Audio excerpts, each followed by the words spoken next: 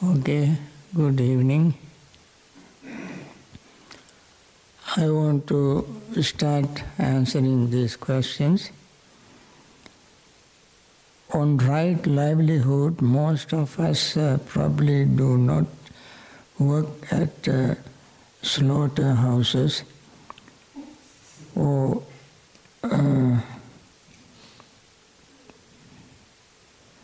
weapons manufacturers. However, many of us probably find ourselves, for example, working at a manufacturer that makes oatmeal cereals, but makes most of its revenue from sugary drinks, or as a manufacturer who has to let go of fire, either someone who just had a child, or someone who just bought a house, or as a janitor at an advertising firm, whose job it is to create desire for products, etc., etc. How are we complicit?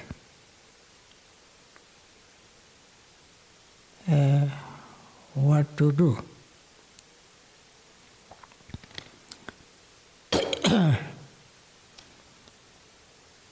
Now,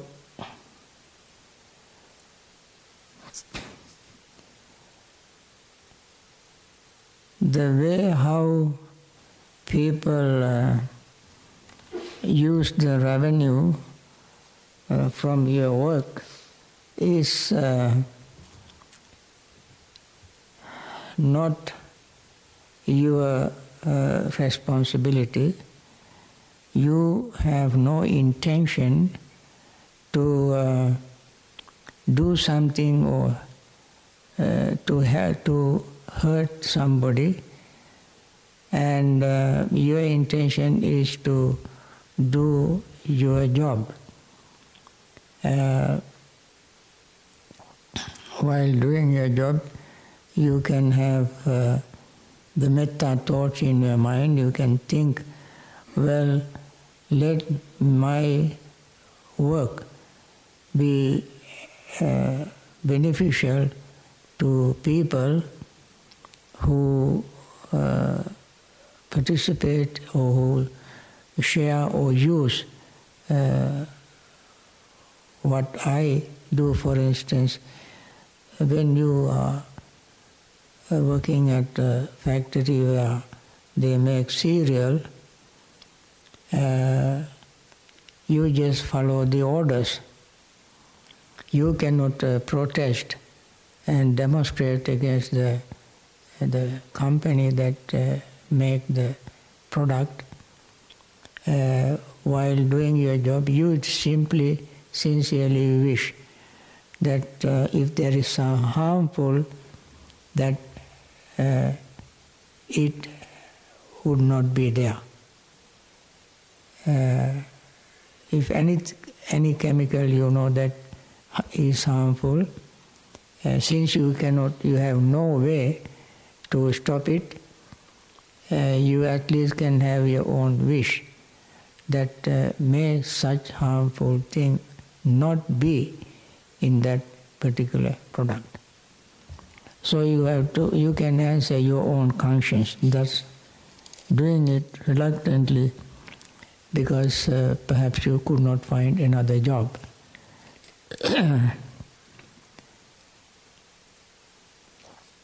Another question, could a person reach jhana first from walking meditation? If the person can overcome hindrances in any posture, that person can attain jhana. While walking, if you can overcome any hindrance that arises, your body may be moving, but at the same time you have at least attained the first jhana. In the attainment of the first jhana, your body will not be 100% quiet, still, but after that you may have to settle down by sitting to attain second and third other jhanas. At least first jhana I think you can attain while walking, from walking meditation. I have metta meditation is very effective for helping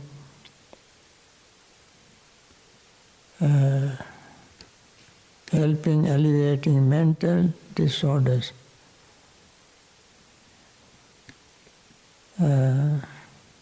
Such as schizophrenia or bipolar.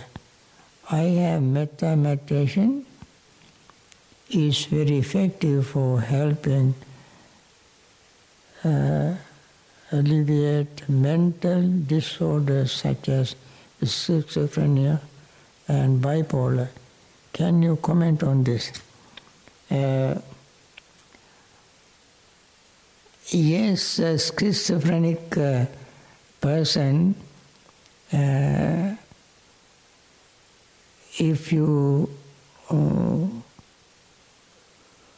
work very closely, very mindfully, slowly, finding a suitable moment, that person's moods change very quickly, and therefore find a suitable moment, you can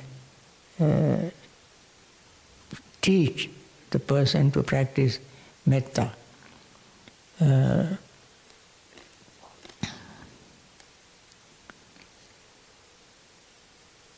How do we know when we reach the first jhana? How does it feel? When you reach the first jhana, you know for sure, when you look at your mind, all the hindrances are not there. Your greed, anger, restlessness and worry, sleepiness and drowsiness, and doubt about the practice are not there. Your mind is very quiet. And also, you have no inclination whatsoever to talk. You don't feel like talking. Then you experience great deal of happiness because you are secluded from various kind of activities related to sensual pleasures, and your mind is free from these things. The first jhana is not a very deep, concentrated state of mind.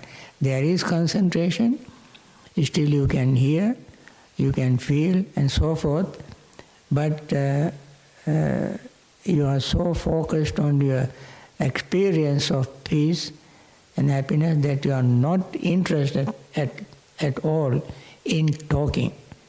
So verbalizing stops when you attain the first jhana.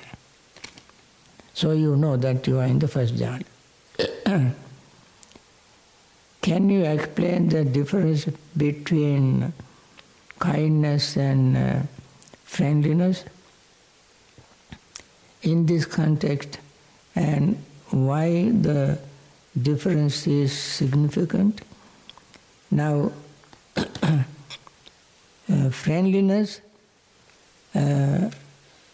you just know that there are beings suffering beings, that's all you know, that there are beings suffering. Compassion arises when you see suffering. When you see suffering beings, anywhere compassion arises. So the one is without knowing their specific condition, you practice metta. Other is knowing, witnessing, hearing, you practice compassion. So this is the difference between these two, but they are actually related, not totally different. Related because the one with metta thought in mind will naturally develop compassion, karuna, especially when one sees suffering beings. Next question: what are the characteristics of experience of path and fruition? Or, in other words, how may we know whether we have attained a stage of awakening? Now, experience of path and fruition is not very clearly explained or defined in any place, especially in Abhidhamma. In sutras we find when you attain the path stage, your fetters will subside at certain level at path stage and certain level at the fruition stage. For instance,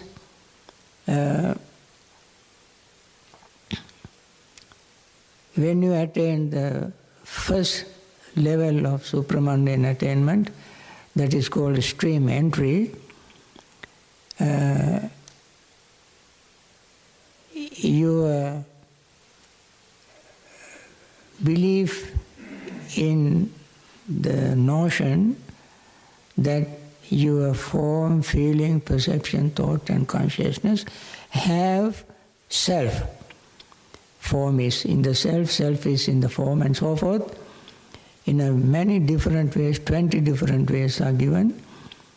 In these ways, you normally think that there is a self. But when you keep meditating on mindfulness meditation, you practice in mindfulness meditation, one central factor is impermanence. You see impermanence, everything. In everything you can see impermanent. Everything is permanently impermanent. You see this over and over again and again, in and out, everywhere when your mindfulness is sharp. That is the beginning of the attainment of stream entry. So I interpret in this way. When you know, see, understand with wisdom that everything is impermanent, not from chemistry or physics and so forth, where you can see as examples of impermanence, especially in chemistry. That is external theoretical understanding. Understanding through in laboratories also is very important. But you don't look at yourself. When you understand that yourself, in you, there is no permanent self. You realize it, experience it, comprehend it very clearly. At that moment, there is no question after that. You are on the path of stream entry. So you keep practicing again and again and again mindfulness meditation. Not only samatha meditation, mindfulness meditation is absolutely necessary for attainment of liberation. So you keep practicing it with more vigor, more courage, more effort. You keep practicing. And then your doubt about the Buddha, Dhamma, Sangha and morality will fade away. You have no scruple of doubt, slightest doubt about the Buddha's teaching, because you experience it, you see it, it is undeniable truth, and so we'll have a perfect wisdom, faith in the Buddha. That is called aveccappasada. Avecca means realizing, understanding. Pasada means clarity. Through the realization you have the clarity. Still you are in the stream entry path. Then one day, now you keep practicing mindfulness meditation, keep practicing. Then one day you realize all these rituals that I have been following all these years, thinking that they would help me to attain liberation, are completely useless, meaningless. They have no any way to lead me to attaining liberation. When you come to that level, that understanding, you are on the stream entry fruition stage. You completed the path. This is how I understand, and this is how it seems working. Otherwise, some explanation is that all of them vanish, disappear magically, very quickly, by some unknown moment. And then I don't think that is true. That is true. Why? There are many reasons. I don't have time to explain all of them. There are many reasons for this, because Buddha has very clearly mentioned Atta Purisa Puggala, 8 individual persons about the Sangha, about the order of the Sangha, the Buddha's closest renounced disciples, are 8 individuals. Stream entry path, one who is stream entry path, another is stream entry fruition. Second, one who is on the once returner's path. Fourth is one returner's fruition stage. Never returner's path stage, never returner's fruition stage. Arahant path, Arahant fruition stage. These are 8 persons, 8 individuals. 8 individuals we will never get if everything happens like this.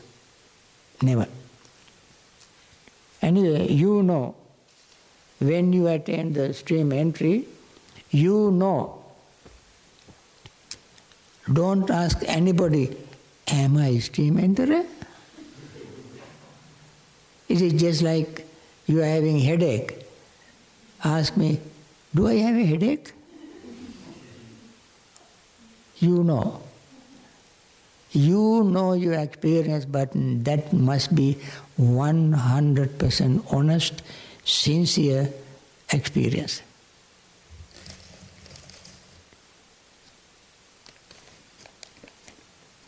Another question, meditation and metta practice are difficult.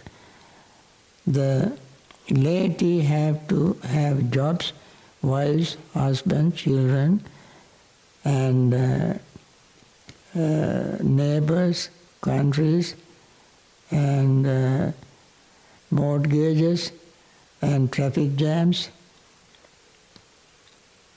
with all these sources of distractions and conflicts, is it even possible for the laity to become an advanced meditator?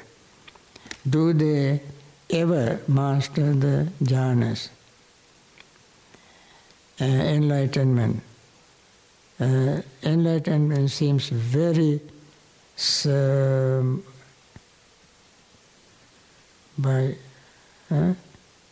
vulnerable? No. Enlightenment seems even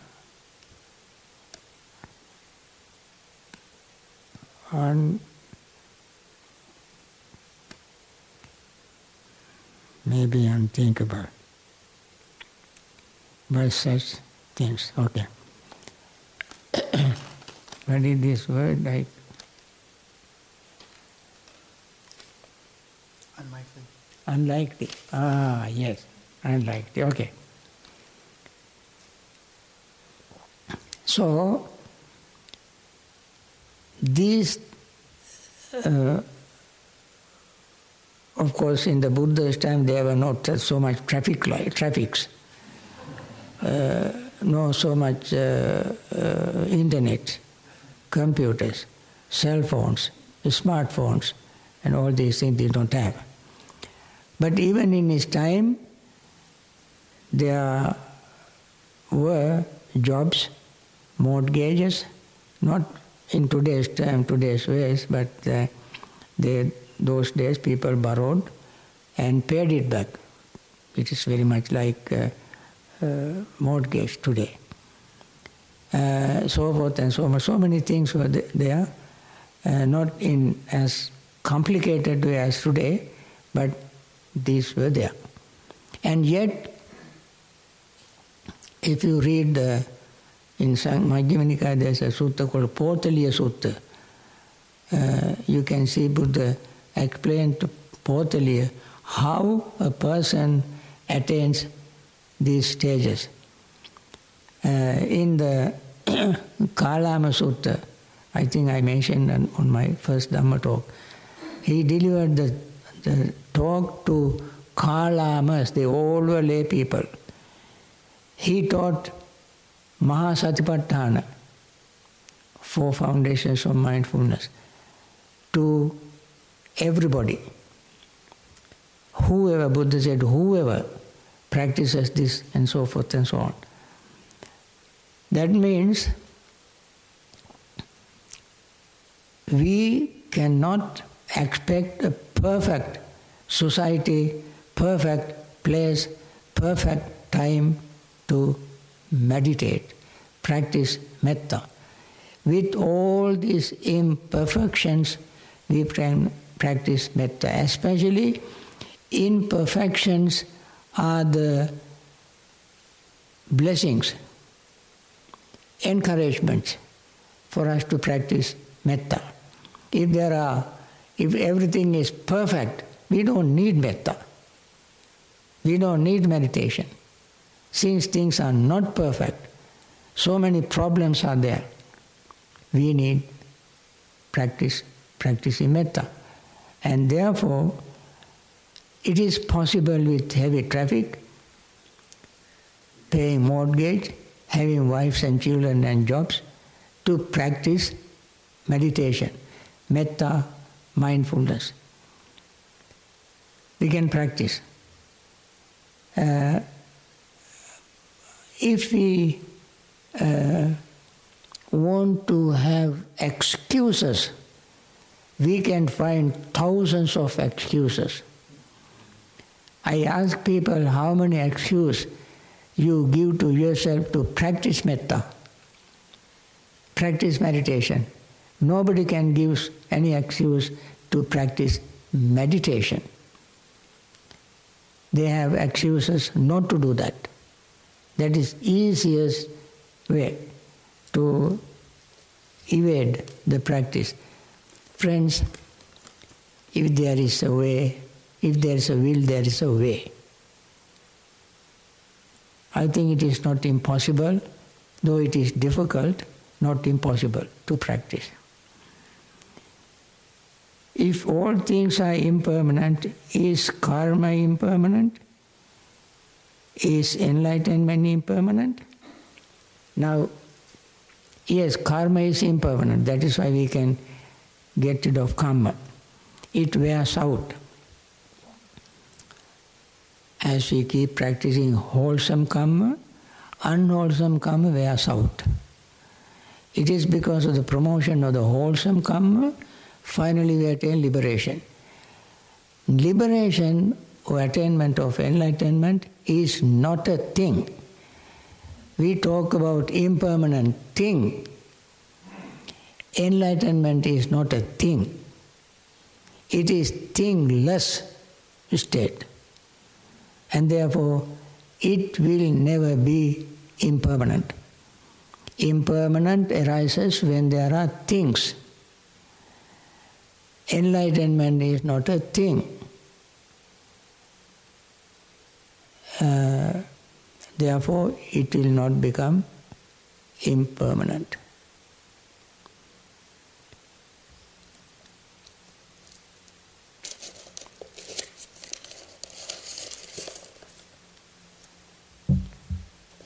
Another question. American culture values right, human right, patient's right, animal's right, etc. Are these concepts similar with Metta, or are they simply incommensurable with Metta? I think it is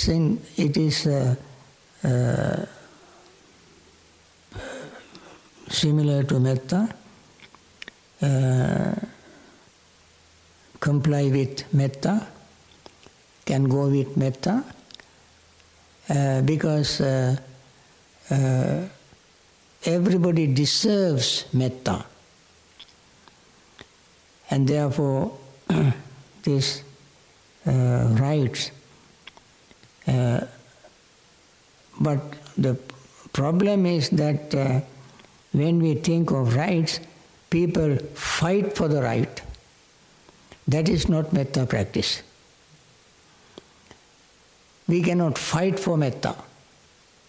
I kill you if you don't practice Metta. You cannot say that. Oh, I don't talk to you if you don't practice Metta. I don't vote to this candidate if they don't practice Metta. We cannot do that. But I can take you to the court for violating my right. These are all political. A Metta practice is not political practice. How can we instigate? No.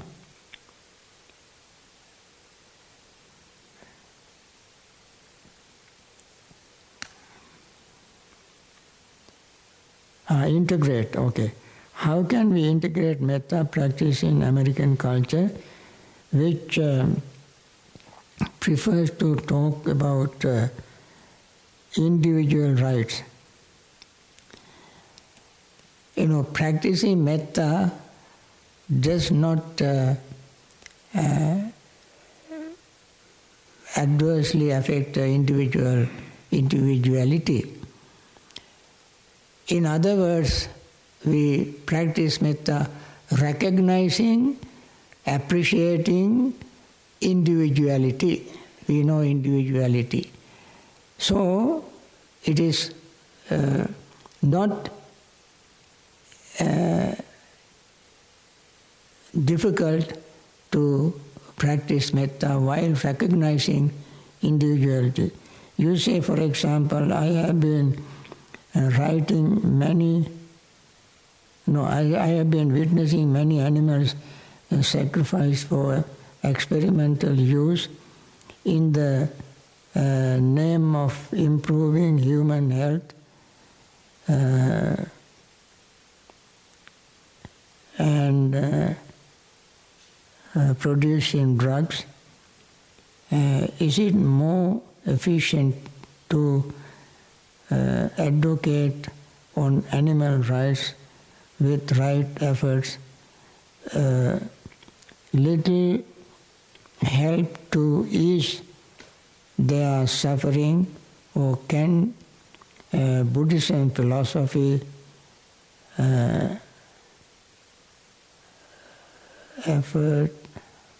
offer alternative perspective to improve the real world problems?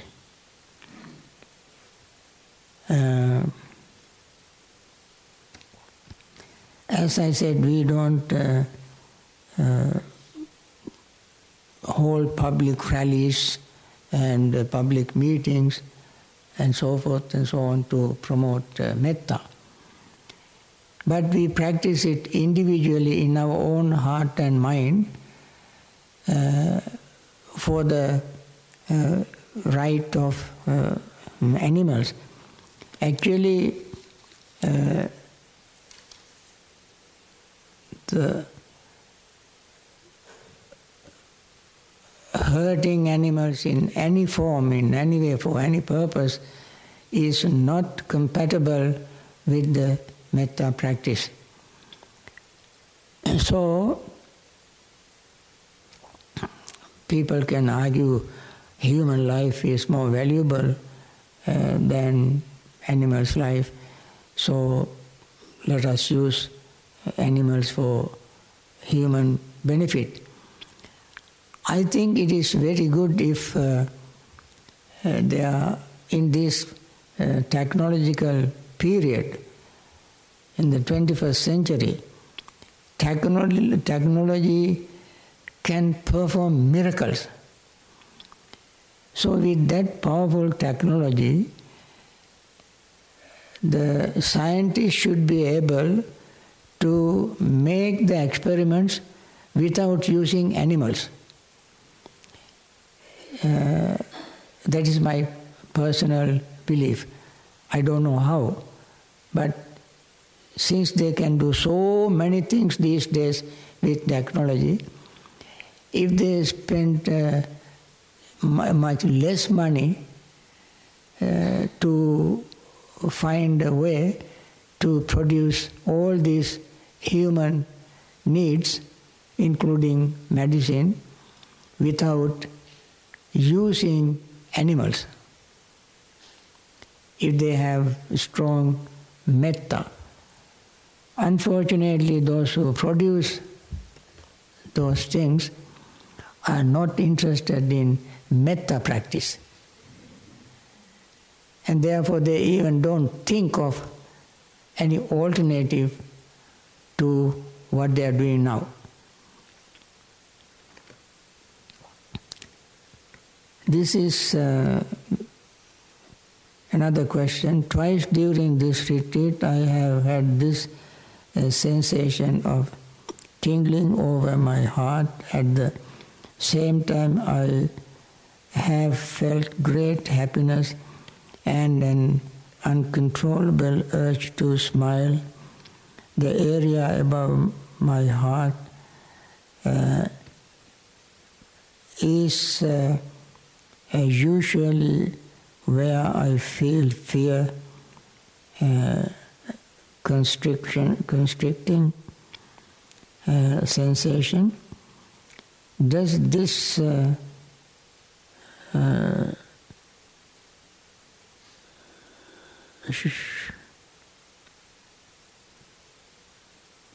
should sound like, does this sound like the feeling of metta? Yes, you know, when metta feeling arises, our metta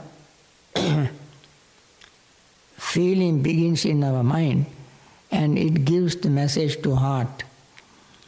And there we feel very strongly in our heart strong metta feeling, feeling of we call melting our heart, because we feel in that area. But the real beginning root of metta comes from our mind, because it is mentally created state. Abhisankatang abhisanchetetam, Buddha said.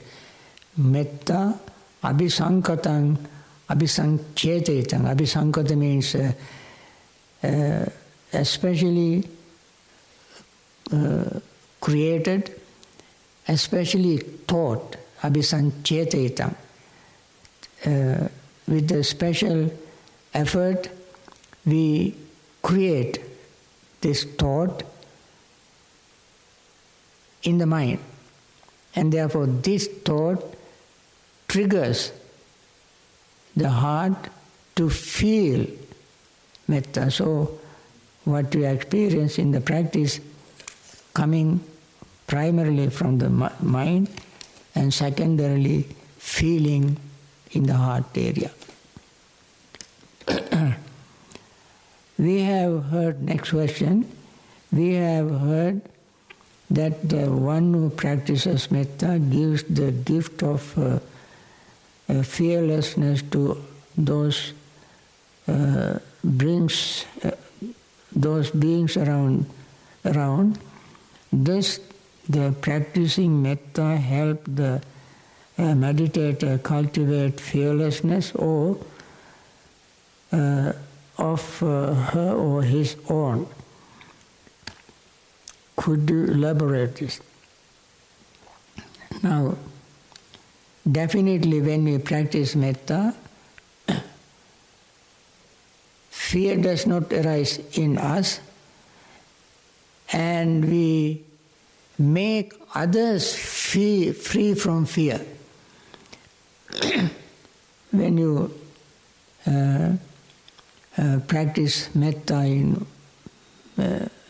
you practice metta here. One of you practice metta here, sitting in this meditation hall with other people. Then you feel everybody on your sides, everybody behind you, everybody in front of you are your friends. Everybody around you are your friends. When you sit amidst of your friends, you feel secure, no fear. You are protected, so you don't have fear. So everybody around you is your friend, so you are in the middle of them, then you are secure, you feel safe, no fear. So in your mind you feel free from fear, and everybody else around you feel free from fear. Why? The vibration you send out from your mind and body is a very friendly, cordial vibration. It is just like when you are angry, very angry, if a person sits next to you, that person will feel your anger, because your vibration is very negative, hostile vibration. It is very true. I think scientifically somebody can prove it, that the light produced from our aura, color of our aura is different when we have metta from when we have anger. I don't remember the color. I have read and heard somewhere that they have noticed, experimentally they become aware of the color changing in the person who practices metta, and it's different from the color that emanates from the body of the person who has anger or hatred. So, your surrounding will feel your metta.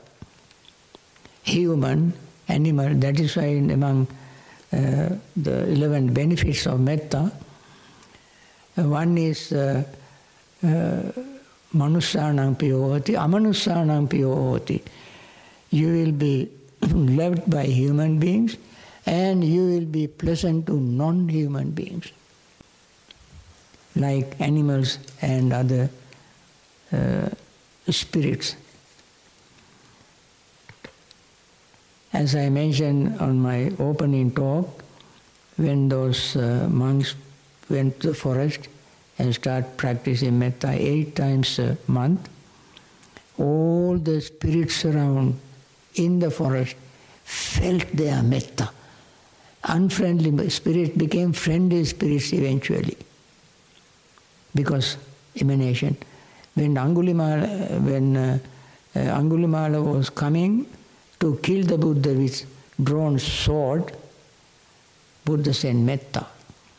When Nalagiri elephant, drunkard elephant, sent by Devadatta to kill the Buddha, Buddha sent metta to subdue this elephant. So, once it is very well developed, cultivated, as I said, in 8 ways that we practice, it can emanate from our body. Can you explain the 4th aggregate, the intention of mental volitions?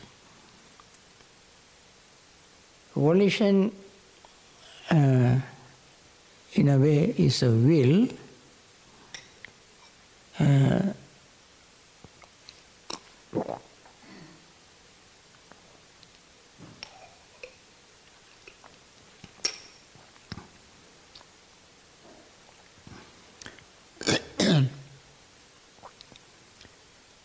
Volition, in some places called kamma, in some places called sankhara,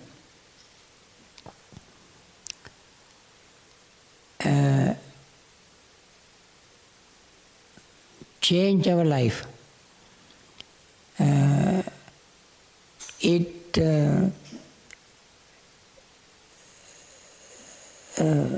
makes us happy or unhappy. It can make us healthy or ill. The volition. So volitional formations is the thought that we generate in our mind, and if it is motivated by greed, hatred and delusion, volition is unwholesome. If it is motivated by non-greed, non-hatred, non-delusion, it is wholesome volition. So unwholesome volition is called unwholesome karma. Wholesome volition is called wholesome karma. According to this, we speak, we act, we think. And then that volitional formations, if it happens to be motivated by greed, hatred and delusion, then the results will be very, very painful, very unpleasant. If the volitional formations is motivated or supported, backed by non-greed, non-hatred means metta, or non-delusion, then the results will be very pleasant, pleasing and making us happy. So the volitional formations is a very important aggregate among all the aggregates. All of them are important. Each of them support one another to make our life happy or unhappy. Another question. When practicing metta for myself, sometimes I feel numb. other times vulnerable and wounded. Parts of myself arise during the practice. Or vulnerable and wounded parts, of myself arise during the practice. I try to extend metta to those people, those parts of myself which are calling for care and attention. Yet the teachings say there is no self. This feels feels confusing. How do we honor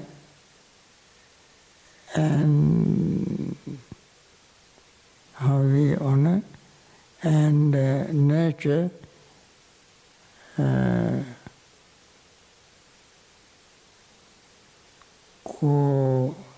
wounds while still not clinging to self. Okay.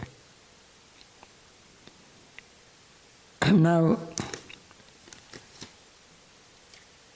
self is a very common conventional terms we all use all the time.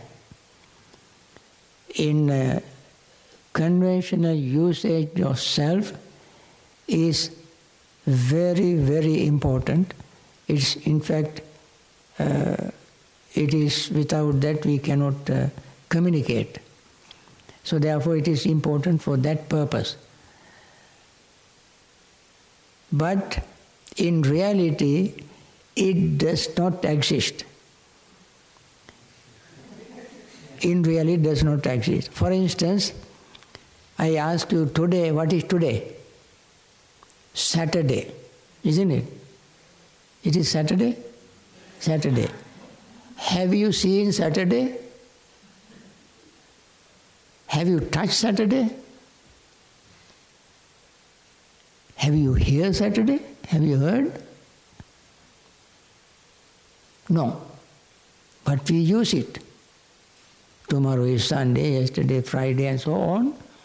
We use these terms very conveniently and practically. Similarly, longitude, latitude, Capricorn, Cancers, and we use them. Have you seen them? January, February. We use these names, but we have never seen them, never touched them. So how can we prove that they are there? There is no way. So the convention, the society agrees, we call on this particular period of time Saturday. So we all agree, we use it. No question. But in reality there is no Saturday, Sunday, Monday and so on. Remember this. Similarly, self is such an important term, we have to use it. But in reality it does not exist. So, when we practice metta, we practice metta for whole being, entire being.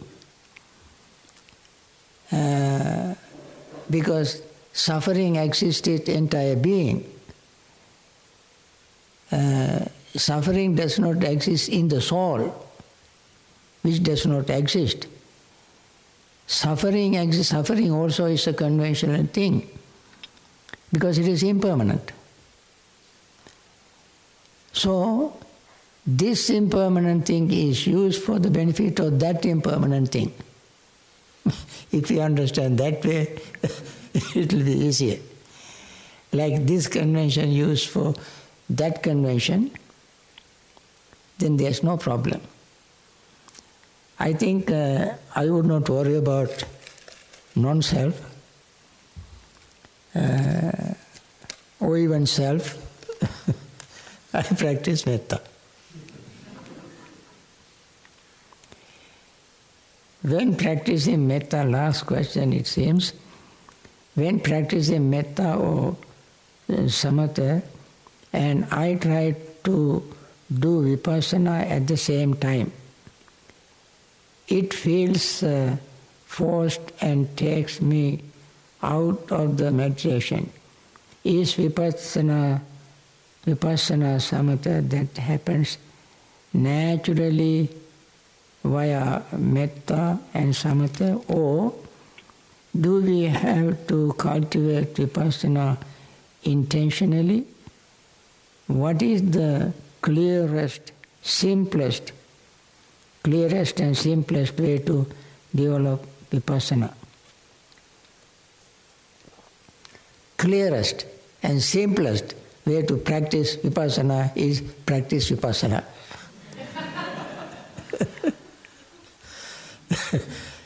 When you practice vipassana, metta evolved from that by seeing the truth.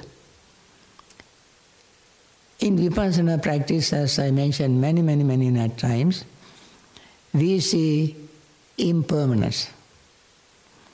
When we practice metta, we understand that even metta is impermanent. So metta comes under mindfulness or vipassana practice. As I said, in mindfulness, we understand because of our mindfulness of suffering, we practice metta. So we have to see impermanence and suffering first to practice metta, not the other way around. So we practice mindfulness. As we practice mindfulness, we become mindful of the suffering going on all over the world. So along with that, to remedy, to help, we practice metta. Now, when you practice metta, suddenly you realize that you are practicing mindfulness. Don't worry about it. Practice mindfulness.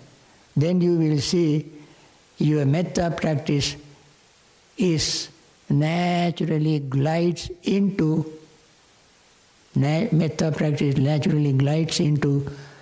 mindfulness practice because you see suffering. So, I think this is enough for today's answering questions. And thank you for writing these questions, good questions. And I hope you continue your practice of metta and mindfulness.